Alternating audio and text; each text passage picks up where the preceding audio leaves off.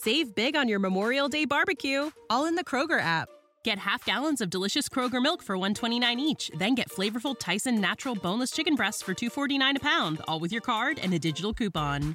Shop these deals at your local Kroger today, or tap the screen now to download the Kroger app to save big today. Kroger, fresh for everyone.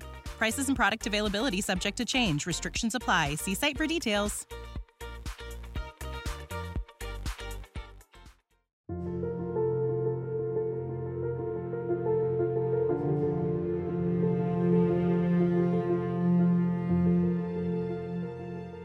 The following is a reading of an opinion piece that former Chief Scientist Robin Batterham and I wrote for the Australian newspaper, and I think you'll find it very, very interesting in the context of the debate around climate. I'll begin now. Australian farmers hold a vital key to the heated debate around the practicalities of Australia committing to a net zero carbon emissions target by 2050. Ironically, the benefits of using farming practices to increase soil carbon, commonly called soil sequestration, may be so great that they could be embraced by climate change skeptics and activists alike. Soil carbon sequestration involves farmers adjusting their farming practices to encourage soils to absorb carbon dioxide from the atmosphere, keeping it deep in the soil and out of the air for centuries or even millennia. Taken seriously, this approach would have a profound impact on Australia's ability to reach zero emissions. As the federal government seeks a technology roadmap, it's important to recognise the extraordinary difficulty of achieving net zero without ceasing even basic human activities such as eating. From paddock to plate, feeding the world's 7.7 billion people probably produces close to a third of total emissions. Ultimately, we must find ways to pull CO2 out of the air and sequester it long term if we're going to continue functioning as a society on our way to net zero. To quote Alan Finkel's recent quarterly essay on getting to zero, "We can do this, but it will take considerable effort and it will take time." To the strident voices arguing for broad-scale and immediate change at great cost, we recommend reading the Net Zero America report recently published by the University of Princeton. It is the only report in the world thus far that treats in detail the totality of all emissions, all reasonable strategies with their associated costs and benefits, the land and sea use changes, and the industry winners and losers, with the analysis performed for the whole country down to the level of a half square kilometre. Net Zero America shows that getting to zero can be done. But beware, the changes are truly massive. Think offshore wind farms running hundreds of kilometres out to sea. Investment in renewables year on year, far exceeding anything achieved to date, and a more than trebling of the national grid. The Net Zero Australia project will go into the same level of detail, involving the University of Princeton as well as the Universities of Queensland and Melbourne and the Nous Group. Its results should help balance some of the more extreme positions currently being advocated for in the current emotionally charged debate. The final results of Net Zero Australia, the project, will be released in 2023. In the meantime, government and industry will have to rely on the interim reports and results from other complementary activities, such as the Industry Transitions Initiative being undertaken by ClimateWorks and CSIRO. What is clear at the outset, however, is that decarbonising is about much more than renewables and storage. It's also about decarbonised products, particularly iron and aluminium, and even more so about creating an agricultural sector that produces zero emissions products and even achieves negative emissions through soil carbon sequestration. For more than a century, our agricultural practices have been slowly but surely stripping our soils of carbon and nitrogen. Now we have the perfect opportunity to reverse this process. Soil carbon sequestration involves farmers and land managers adjusting their farming practices. These practices, including time-controlled planned grazing, cover cropping and replacing synthetic fertilisers with organic composts, can improve the overall health of the soil, meaning greater water absorption and more nutrients. This in turn leads to improved drought resistance, a lifesaver for farmers in itself and regional communities, and the benefits are passed on to consumers in the form of high-quality, more nutritious and zero-emission products.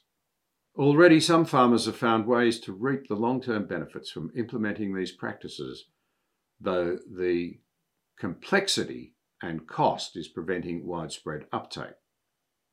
However, as an example of what can be done, in January this year, New South Wales beef operation Wilmot Cattle Company struck a deal with Microsoft to the tune of $500,000 for the more than 40,000 tonnes of soil carbon they sequestered through their sophisticated grazing management. Wilmot is proof that the cost of a step change in farming practices need not be paid by Australian taxpayers or even consumers. There's plenty of appetite in overseas markets. To those who argue that soil carbon sequestration simply gives other industries a licence to keep emitting, the answer is a simple no.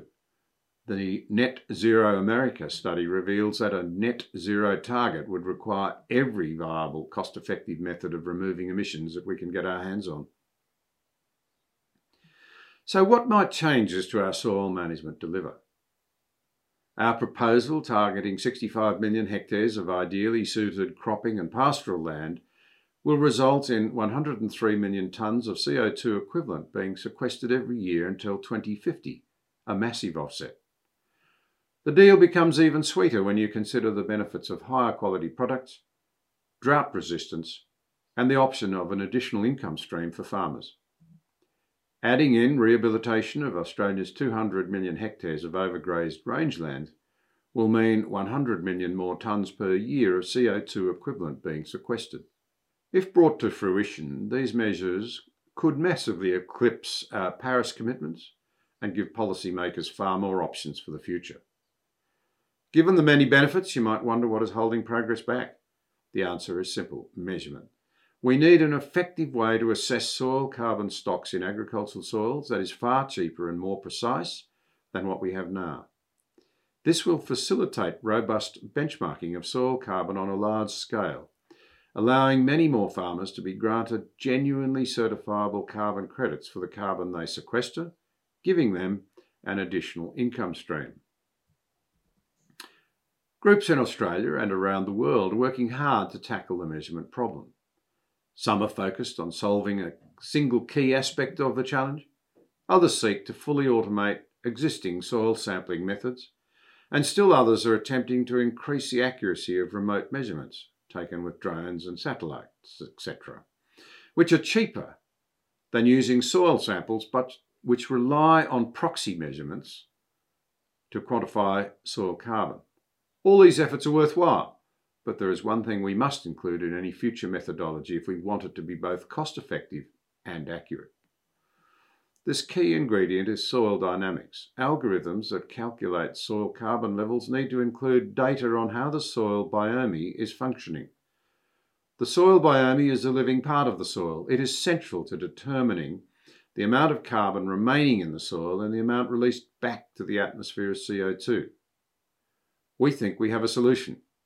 It involves investing in a major pilot program being run by a consortium of research, largely at Melbourne University in collaboration with 2 companies, over 3.5 years with a total budget of about 45 million, of which 30 million is for research. With the likely prospect of 200 million tonnes per year of CO2 equivalent being removed from the atmosphere for many years to come, the benefits of this program are so great that there should be a queue to sign up. Given the major public interest in getting Australian agriculture to net zero, the government should be more than happy to provide the modest level of funding required for the project's R&D. Likewise, for major corporations in the iron ore, aluminium and cement industries who have the chance to reduce Australia's total emissions while they are seeking ways to cost-effectively get their own emissions down to zero.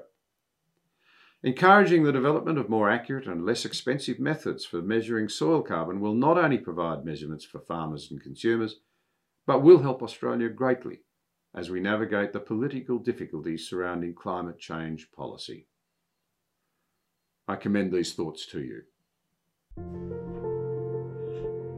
You've been listening to John Anderson Op-Ed. For further content, visit johnanderson.net.au. Save big on your Memorial Day barbecue, all in the Kroger app. Get half gallons of delicious Kroger milk for $1.29 each. Then get flavorful Tyson natural boneless chicken breasts for $2.49 a pound, all with your card and a digital coupon. Shop these deals at your local Kroger today, or tap the screen now to download the Kroger app to save big today. Kroger, fresh for everyone. Prices and product availability subject to change. Restrictions apply. See site for details.